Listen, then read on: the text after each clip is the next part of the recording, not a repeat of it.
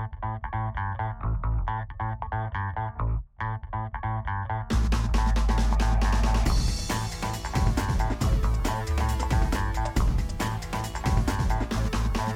and welcome back to the Mindful Sport Performance Podcast. I'm Dr. Keith Kaufman.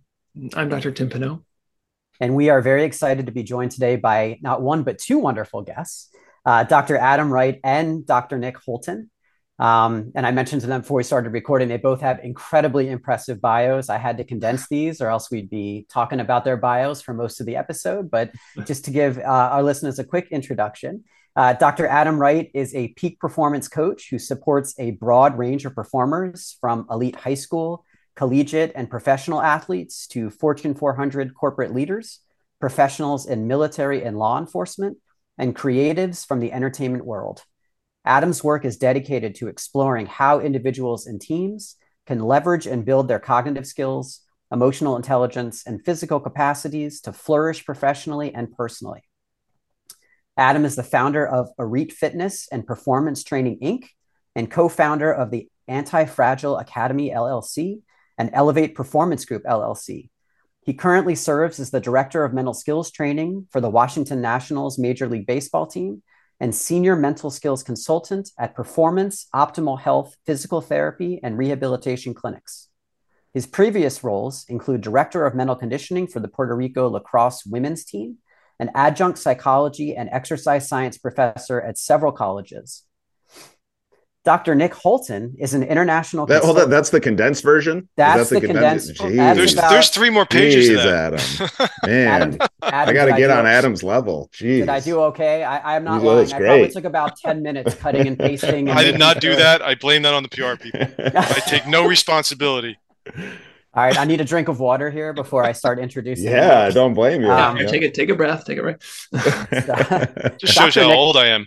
Yeah, you just have a lot of experience. It's impressive.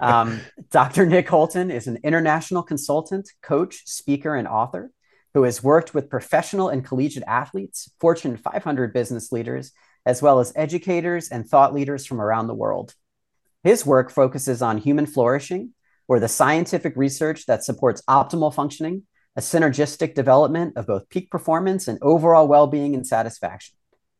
Nick works with a wide range of individuals and organizations, but is most passionate about bringing the science of human flourishing to young people and planting seeds of peak potential for future generations. His current roles and projects include consulting and co-directing the human flourishing efforts at the Shipley School, co-hosting Flourish FM, and running the Anti-Fragile Athlete, a startup that is focused on flourishing in elite athletics and coaching executives and entrepreneurs with the Flow Research Collective. Whew. All right. Did I do okay? Sounds great. Yep. All right. Sure. Awesome. Yep.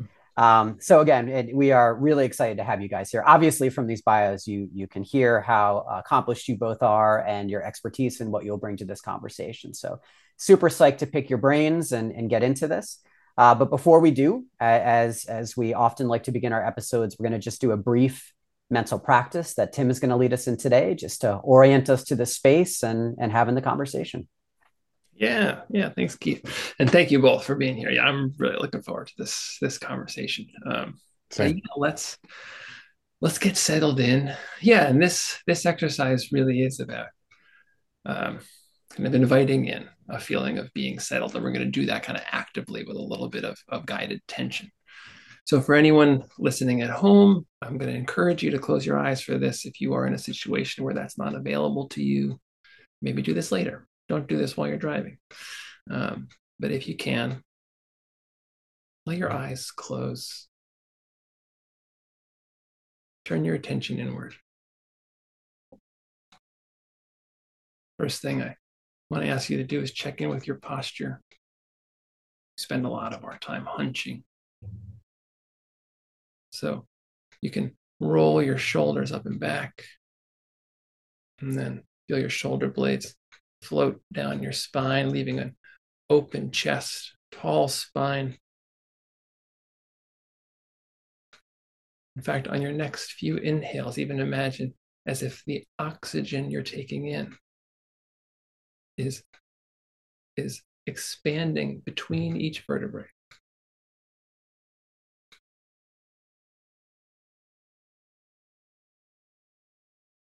And sitting here with your breath, I want to invite you to just check in with the tension you might be holding in your upper body, particularly your shoulders, your jaw, chest.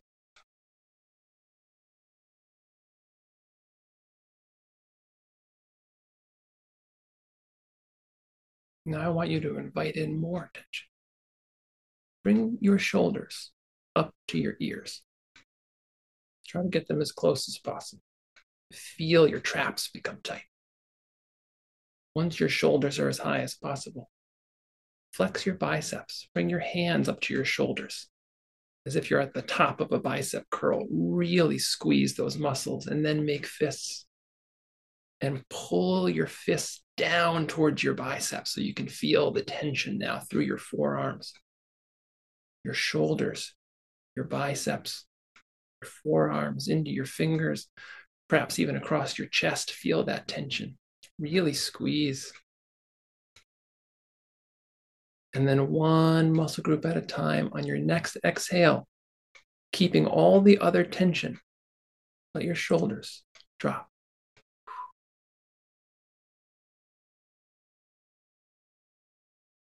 On your next exhale, keeping the tension in your fists, let your biceps relax as your forearms travel to your thigh. Forearms still tense, fists still curled. And now on your next exhale, unfurl your fingers, releasing all of the tension.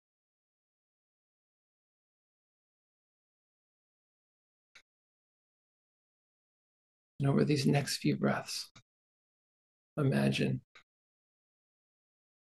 that you are intentionally breathing into these muscles, the traps, biceps, forearm, oxygenating these muscles and inviting them to let go. As if with each exhale, your shoulders can continue to drop a little further.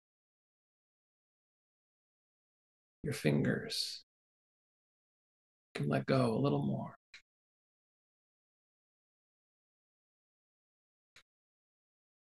There's no effort.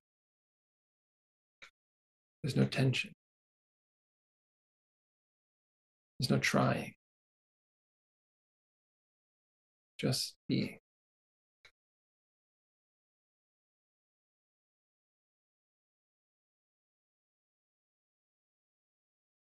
Now as we get ready to bring this exercise to a close, you wiggle your fingers and your toes, feel some gentle movement come back into your body. If it feels good, you can take a few full, deep breaths. And when you feel ready, sit back, open your eyes.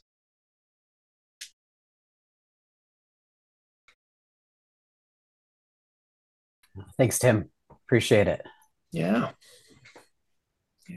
My shoulders were feeling tense before this, so I feel like I could use a little relaxation. I appreciated that too. I've noticed a lot of shoulder tension in the last couple of days, so that hit the spot for me as well.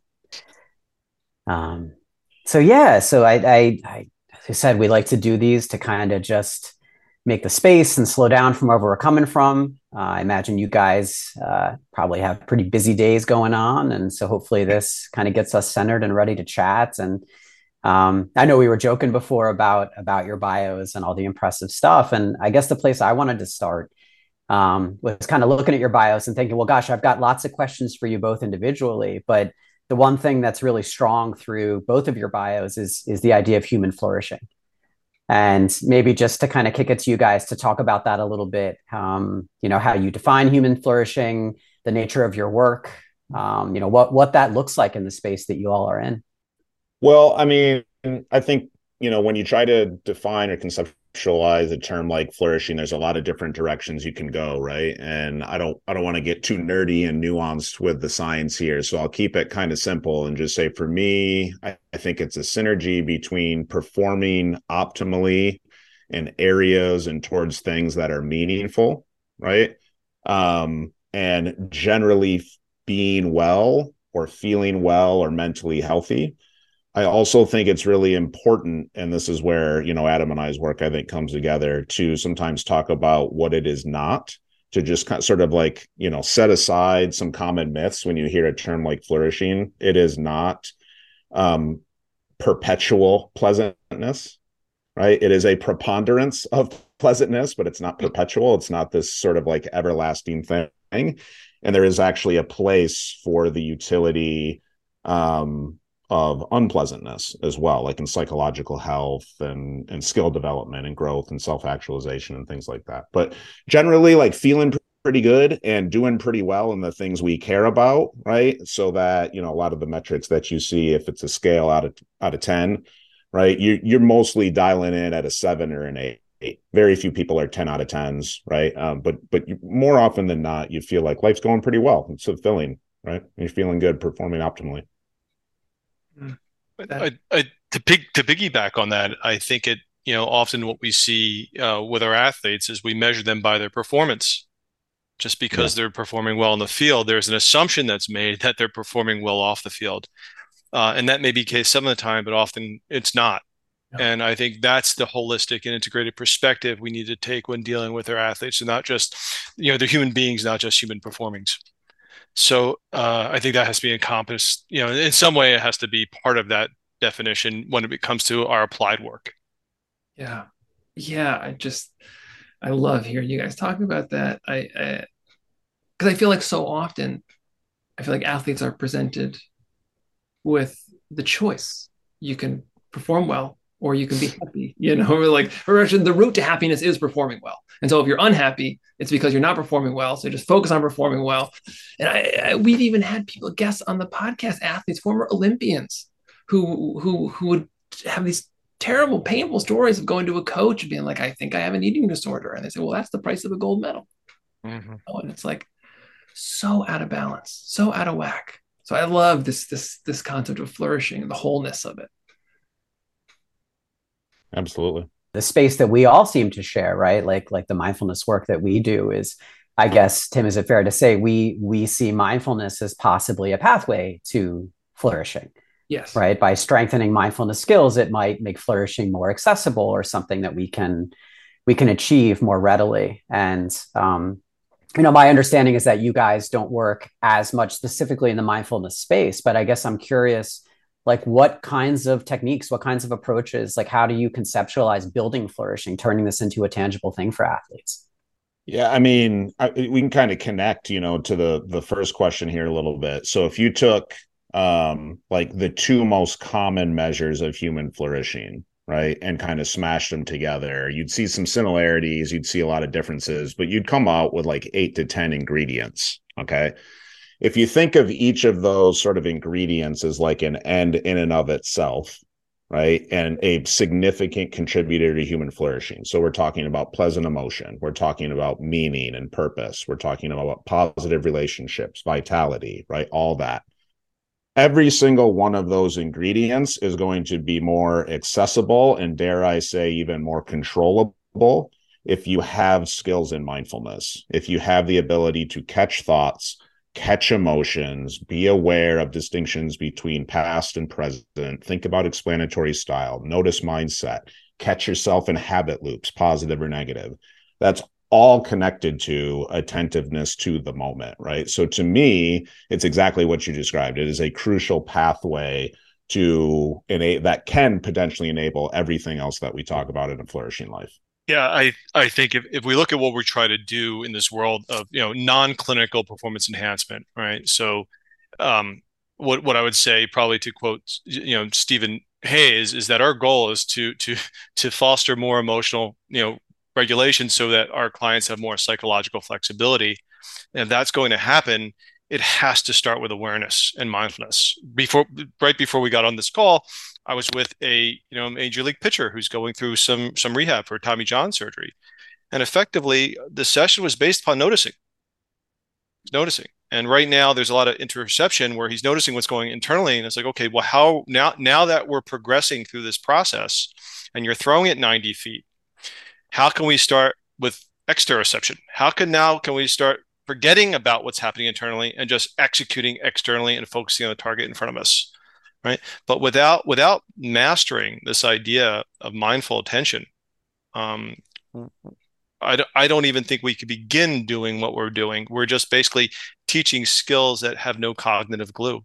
And I think given, Adam and I think have various areas of expertise, instruction in formal meditative practices is not one of those areas, right? So to answer your question more directly, we will farm out to other tools, other courses, other experts, but really what we're doing is giving sort of the most basic practices in two areas, because we talk about a framework that includes, when you think about flourishing or anti-fragility, it can start top down, right? So sort of cognitively, it can go bottom up, so affectively, and it can be outside in, ecosystemically, right? So we try to train some mindfulness around those sorts of things. Like top down is really what Adam just said, just noticing thinking, noticing inner dialogue, noticing patterns and beliefs, and trying to just kind of, tag those and identify them and be more aware of them as a foundational level, right? But then for the bottom up, we would do that affectively through something simple like consistent body scanning, right? And increasing levels of nuance and difficulty around body scanning to get athletes more aware of some of their initial affective responses. Like what happens if your heart starts to accelerate and you get sweaty palms before you've stopped to think, oh, I'm nervous, oh, I'm afraid, right? How might you use those as cues as well, right? So it's pretty introductory stuff, and then we rely on other experts to do some of that training for us. But yeah, right, like you're saying, these foundational skills, right? The filter through which the athletes are going to be experiencing, right, their performance, their ups and downs, their thoughts and feelings, right? Like we need to get in there and help them figure out like what their filter is doing and how it's maybe distorting some of the things, adding on some of like the extra pressures, the judgments, the expectations, and so that's a direction that we often go in our work. We're kind of establishing the same kind of foundation, trying to enhance this capacity to not just be aware, but to be non-judgmentally aware. Because if you can be hyper aware of something and it makes you really anxious, right? If you can't bring that acceptance to bear. And so one of the ways that we really kind of like open that door for athletes is to talk about the ways that they judge themselves or their performance, the expectations that they kind of maybe carry into an experience and then creates the judgments. Do you find that in your work, you're also talking to your clients about these kinds of like judgments and expectations? I mean, because that feels so like in the mindfulness lane. So I'm curious if that it feels relevant for flourishing too. What we're trying to do in our programming, particularly like in the Anti-Fragile Academy and some of the psychoeducation products that we do, is we're leveraging it on evidence-based systems. Mm-hmm. So, and by the way, your mindfulness sport performance enhancement was on my list to do. I keep meaning to go through your program. I read your book years ago. Keith, I met you actually at an Ask conference many years ago when you first published that book. What was that, like 2017 or something? Yeah. So, but using, I started my doctoral work under Frank Gardner, using his mindfulness acceptance commitment approach, using ACT and understanding these in such a way. It's like, okay, why do you have to be, in most cases, why does something have to go wrong before you speak to a clinician, before you learn these techniques and skills? Right? These are life skills. Yeah. And the foundation of our program is to borrow from these techniques and to offer them to our clients before there is something that's, so to speak, where they meet a diagnostic criteria, right? Just life adversity, sport adversity, right? So it is a foundation in what we do. And I think there's another element too, just to throw this on top, is sometimes I worry in the work that we do, we focus too much on the individual personal qualities. So we know what our desired outcomes are. We know how individuals, we want them to act and be in the world. And we teach them certain psychological skills to help them get there. And we have to understand their personal characteristics, like what makes them unique. And, because for the worst thing I did when I came out with a PhD is just threw every theory I had and every technique to every client I met. And it's like, why is this working? I forgot that there was actually an individual there, right? But the other important thing is like, what does that environment look like in which they operate?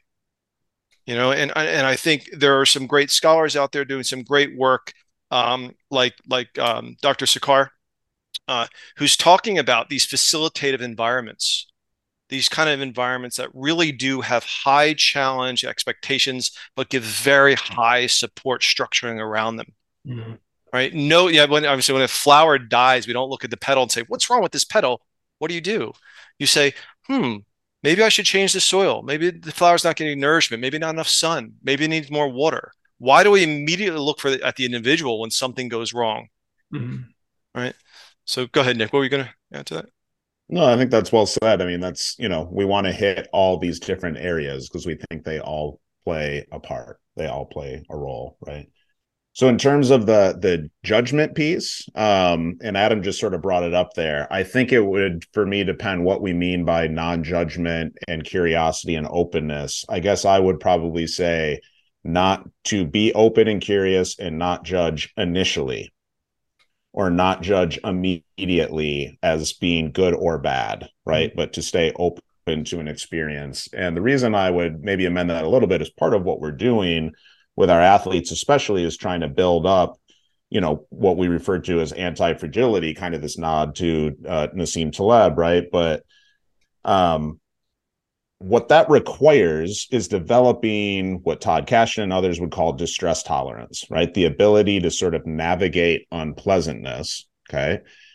But at the same time, do we want somebody to always navigate unpleasantness to the point where, they're never judging anything as being unhealthy, right? And kind of going over the edge.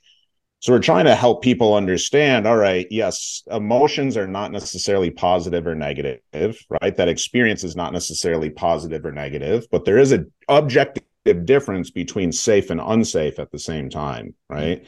And develop some of the cognitive and affective skills to navigate those situations and process them so they can take values-aligned action, right, as a consequence of those.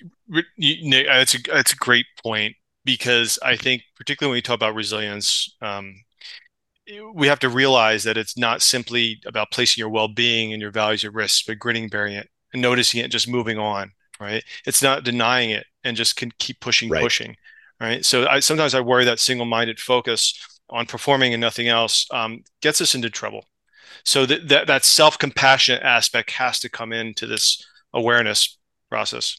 Yeah, we talk about that so much, kind of connected to that, like the whole human, whole athlete, right? Mm. That we use the word choice a lot. That, like, mindful awareness gives you choices.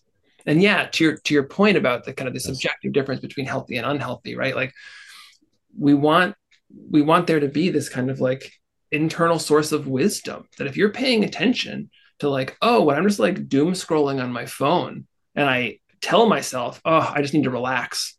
And then when I actually look at what's happening in my body and I feel like, oh, I'm getting tense and this is stressing me out, it's not actually relaxing me.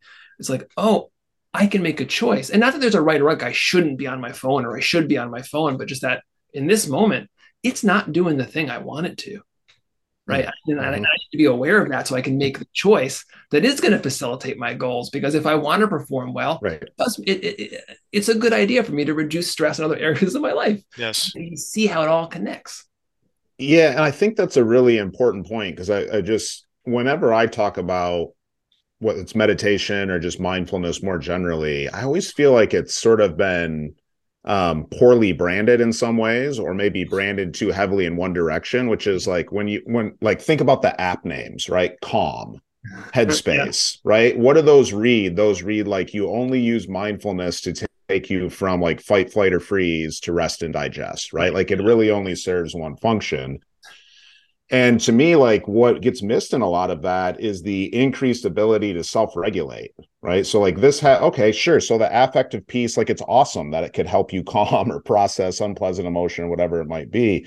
But it also is going to help you with dopamine itchiness. It's also going to help you with navigate distraction. It's going to help you surf those urges that make or break habits, right? It's going to help you stay more focused. So I just think there's a lot of like cognitive benefits that get missed out in this conversation as well. I was just thinking the other piece in this. First, I was thinking about how we define, the problems with these terms like resilience and mindfulness, right, is an operational definition. And as academics, we know how important that is. But at the same time, in daily living, we need to know we're talking about the same thing. And I've always been attracted to the Longarian, Elonga's concept of mindfulness, right? That, you know, it just kind of gets, there's something about her way that's very appealing to me, because it's just gets to the point. You know, it's a process of paying attention on purpose in the present moment. Yeah, we're being aware of novelty in our experience in situations, and we're perceiving, you know, these differences in context and so forth. But at the same time, it's very secular to me, right? And then the other part to that was, there has to be something around all of this, which ACT does so well, to address values. Because once we do use these awareness skills, these mindfulness skills, often we need to move with courageous action based upon value-based goals, right? And if that's not set in place, if those priorities aren't set in place, and a person doesn't know himself well enough in terms of what they want and need, we get stuck. Yeah. No, I had 2 different sessions today with individual clients, not sport related, but we're talking exactly about this, about like finding your core values and how you can use those to like actually inform the decisions you make, especially when it's a tough decision. And I'm sorry, I started to speak over you for a moment there, Adam. I think we're, you know, talking about this whole idea of branding, right? And talking about how, you know, these concepts, like how do we get them to resonate with the folks that we work with? And here it's, I mean, you guys have sort of alluded to, you know, to your startup a little bit, and maybe this is a good opportunity to kind of talk about specifically what it is, you know, what exactly you offer, and how, I mean, both of you work with very high level folks, and how do you bring these ideas to them in a way that they can digest? You know, because that's something, one of my favorite questions I ask the guests on our podcast, because that's something we struggle with all the time, right? We've got all these great ideas, but how do you get people to want to do it? So curious about that. That's the question. Do you want to jump in first, Adam? Okay, I'm gonna. This is just gonna be a quick kind of non sequitur, but in the very famous book, The Mental Game of Baseball, right? I work in baseball, and one of the legends in our field, arguably, he is the man who brought baseball into psychology in the modern age, right? We can go back to Coleman Griffith, so forth, but in the modern age is Harvey Dorfman. And he used to say he needs to do 3 things to do this job, right? And in terms of branding and how we present what we do to our athletes and our performers. So number 1, yeah, obviously you need to know psychology. You need to know what's going on in somebody's head to some degree, right? Number 2, you have to be a good communicator. You can't just stay in this academic mode, right? You have to meet people where they are and break down complex topics in ways that are digestible and actionable. But last, you got to know the game. You can't just be this person that's giving these theories out of the air. You got to know what it feels like to be there. There has to be something in that shared lived experience and knowing what it's like to. And if you put those things, obviously Harvey showed us, if you put those 3 together, you can really make an impact with your clients. I'm historically an educator, so I spent a lot of time in middle schools, high schools, public, independent, private, right? You name it, kind of up and down the board. And so, like, I'm used to working with populations that aren't necessarily interested, right? Your question was like, how do you get them to want to learn it or do it? By the time I sort of left the classroom more full time, I was teaching almost exclusively electives, which was a vastly superior experience. Well, why? Choice. Yeah. But more specifically than that, and here's where you get into the ed literature a little bit, like choice is often sort of referred to as synonymous with autonomy. But in some of the ed literature, autonomy means something slightly different. It's internalization, or it can mean internalization. What does that refer to? Just alignment. Like, maybe I'm not choosing to do this, but I'm on board with it. It's values aligned, like Adam's talking about, right? Doesn't mean I elected to, but I'm cool. I'm in it, right? For sort of the self-concordant reasons. We're trying to do that with our system and our model. And Adam often uses this phrase like Trojan horse in life skills for navigating adversity, building well-being, mindfulness, gratitude, discipline, willpower, habit management, right? The whole 9 yards to accomplish that aim, right? No, and it comes down to this idea now. We fell in love with this concept of anti-fragility. Right. And I think that's part of the model that we're trying to create is like, does that resonate with people in a meaningful way, in a way that perhaps, you know, obviously we're going to make a distinction beyond resilience in the sense that, you know, these characteristics that allow systems inorganic and organic to thrive in the face of disorder, chaos, and adversity. But, you know, when we talk about resilience, it's one thing. When we talk about a hydra, and you know, it seems to resonate with our clients in a different way. So we may be all talking about similar things. The question is, does it resonate, and does it spark interest, in the sense that, tell me, you know, they want to know more. Yeah. Right? I'm not talking at them. They're saying that they want to draw information out of us. And it is branding. It is marketing to some degree.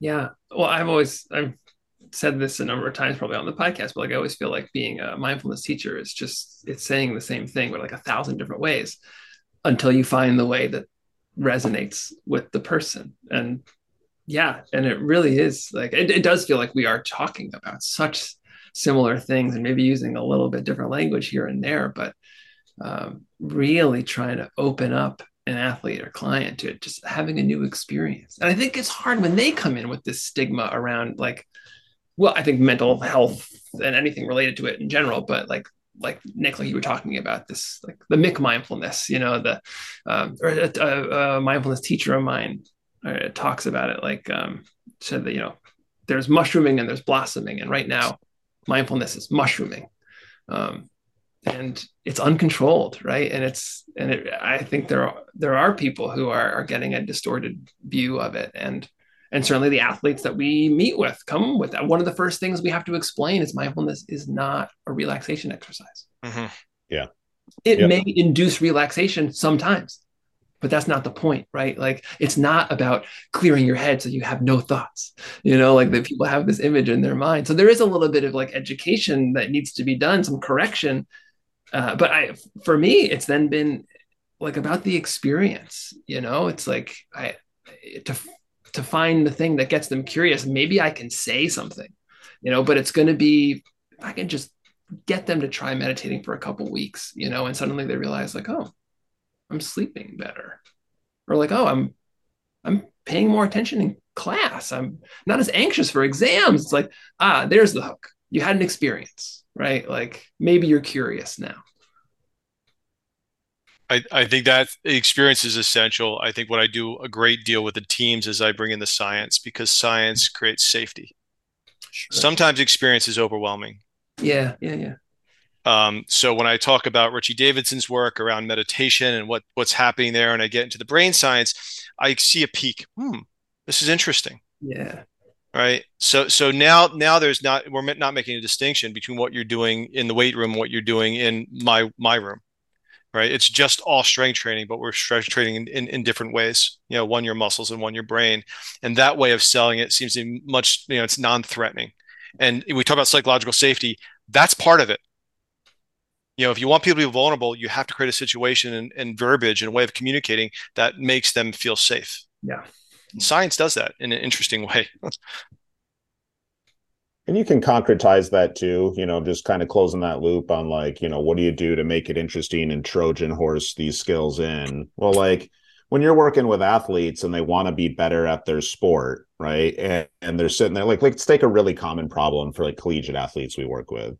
Okay, they should, if they put in an extra 30, 45, 60 minutes, let's call it a handful of times a week to X skill, they would be immeasurably better, right? But what are they doing? They're spending that time on social media, right? They're getting into the scroll job because they can't control distractions, right? Mm-hmm.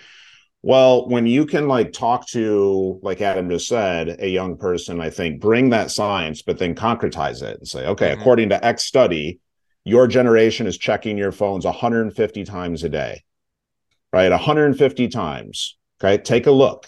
Open, like most of them have iPhones, take a look, right? And they'll give you their numbers and you kind of have a laugh about it, semi-alarmed by it, right? But then you just kind of do the math. Hey, if you're checking that 150 times a day and every single one of those is 1 minute, just 1 minute, that's 2.5 hours of your day, right? And you slice it and you say, okay, if you started practicing mindfulness for 5 minutes a day, 10 minutes a day, and you could catch even a third of those moments, even half of those moments, would you take a half hour a day? Would you take 45 minutes a day? And then better yet, what would you do with it? Right? So that's what we mean by Trojan horse, like making it applicable, contextualizing it, but then concretizing it as well. So they see like, oh, wow, this can actually have impact, because you're not going to get young people. I mean, they're already intrinsically driven for the most part. That's why they're playing the sport, right? But you've got to do a little bit of that like dopamine reward piece as well, and make sure that when they make the effort, they're getting something from it to start to close that loop and start that cycle, right? There's no way around it. Like that's just the way the neurochemistry has to work. I guess what one other, and I've been thinking about the best way to articulate this, but especially because when you guys were saying earlier about sort of the external forces as well, and how you take that into account, you know, with the work that each of you do, you're also dealing not just with high level athletes or high level performers, but performers in systems, and how you deal not just with the athletes, but with the stakeholders and their expectations and their limits, right? I mean, it's incredibly complicated work. So I know this is probably sort of a nuanced and at the same time very vague question, but I'm just sort of curious, like, well, what do you do with that? I don't think it's vague at all. So let me good. give you a little bit of context. And I'm sorry to be over talking. Adam, jump in here, but just again, leaning on my years of experience in doing similar things in schools, kids come through class, right? They learn the concept. Okay, I'm going to apply this. I'm going to practice this, or I'm going to have a growth mindset or whatever it might be. But then they get a different message in the next class, or their friend makes fun of it, or the parent doesn't support it, or the parent flat out disagrees with it, right? So really, this is where that outside in, that ecosystemic approach, I think, is important. And we embed it into the training. It's a part of the curriculum, right? This idea of big potential, thinking about social contagion and the impact of other people on your habits, and Pygmalion effect and all these ways that other people can impact you. But then it's also embedded into our approach, right? We are B2B specifically because we hope to work with entire organizations and multiple stakeholder groups, right? To make the training itself an ecosystem level, right? So a good example would be not just working with young people and providing content and curriculum and coaching, but providing that content, curriculum, and coaching to their coaches as well. So that messaging can be more aligned. Coaches understand how to help and be warm demanders and support and navigate in, various kind of affective moments. I think even let's bring it to a granular level. It's complicated. And if you work in applied sports psychology, we know how complicated this can be when you're working with a system, because ultimately the question always is, who's my client? Who's my client? And when and as you know too, if trust isn't established and not beyond anything else, you're not going to get anywhere, right? And inherently, when you come in and you're hired by an organization, there's a distrust, and rightly so. I would too if my entire career I don't know you, a doctor, who are you? And all of a sudden I'm going to tell you things that are could potentially change my entire career. And how do I know you're not going back to management? How do I know you're not going to tell on me? And so I understand you have to respect all of that, and you have to work to build trust. And the trust starts regardless of with the individual, right? And then the way I say it, and I talk with coaches and say, okay, well, maybe not everybody's on board, but in the weight room, what can you do now to create a culture that's more safe, that respects vulnerability, that's more supportive? Like, you have control. You are in the trenches. You have more trust than anyone. The strength coaches, more than anyone, I think, they have the most trust. What are you doing right now, even in the smallest way? When you sit down and you talk with one of your athletes and you ask them how they're doing, do you pause and actually listen? And do you notice? And do you ask further open questions? It starts at the ground level, and that can often we say it has to start from, we have to buy in from the top, yes, but what I find is often change starts at the ground level with individuals. So I always go in with that mindset, and I think what we're trying to do with an organization is to try to teach that. We want to try to get it anywhere we can, because we know this process works. This is what the science tells us, but we have to figure out a way to kind of break the ice. I'm glad you mentioned that, Adam. I think that's something that's come up a lot. I don't think so much on the podcast, but in a lot of conversations I've been having recently about sort of how you approach it from an organizational standpoint on the individual level versus the stakeholder level, and what are the advantages and disadvantages. I think that's a really worthy debate that I think is emerging more and more as applied sports psych is being used more in these high level organizations. On the one hand, it makes so much sense. And I think this is true to like people out, like I know that I'm like in the weeds a little bit with the research or whatever. But yeah, this ecological approach, right? This systemic approach, like it feels glaringly obvious, and yet it really seems like it's just too heavy of a lift for a lot of these organizations to like want to lean in at that level. And yeah, I don't know. It's like I've certainly seen, like you're talking about, the kind of the dominoes falling, even within. I used to work at a college and started working with this one team, and like they were doing really well. And then oh, another coach like, oh, I want to do that. Another coach like, oh, I want to do that. And then suddenly I was running a group for coaches.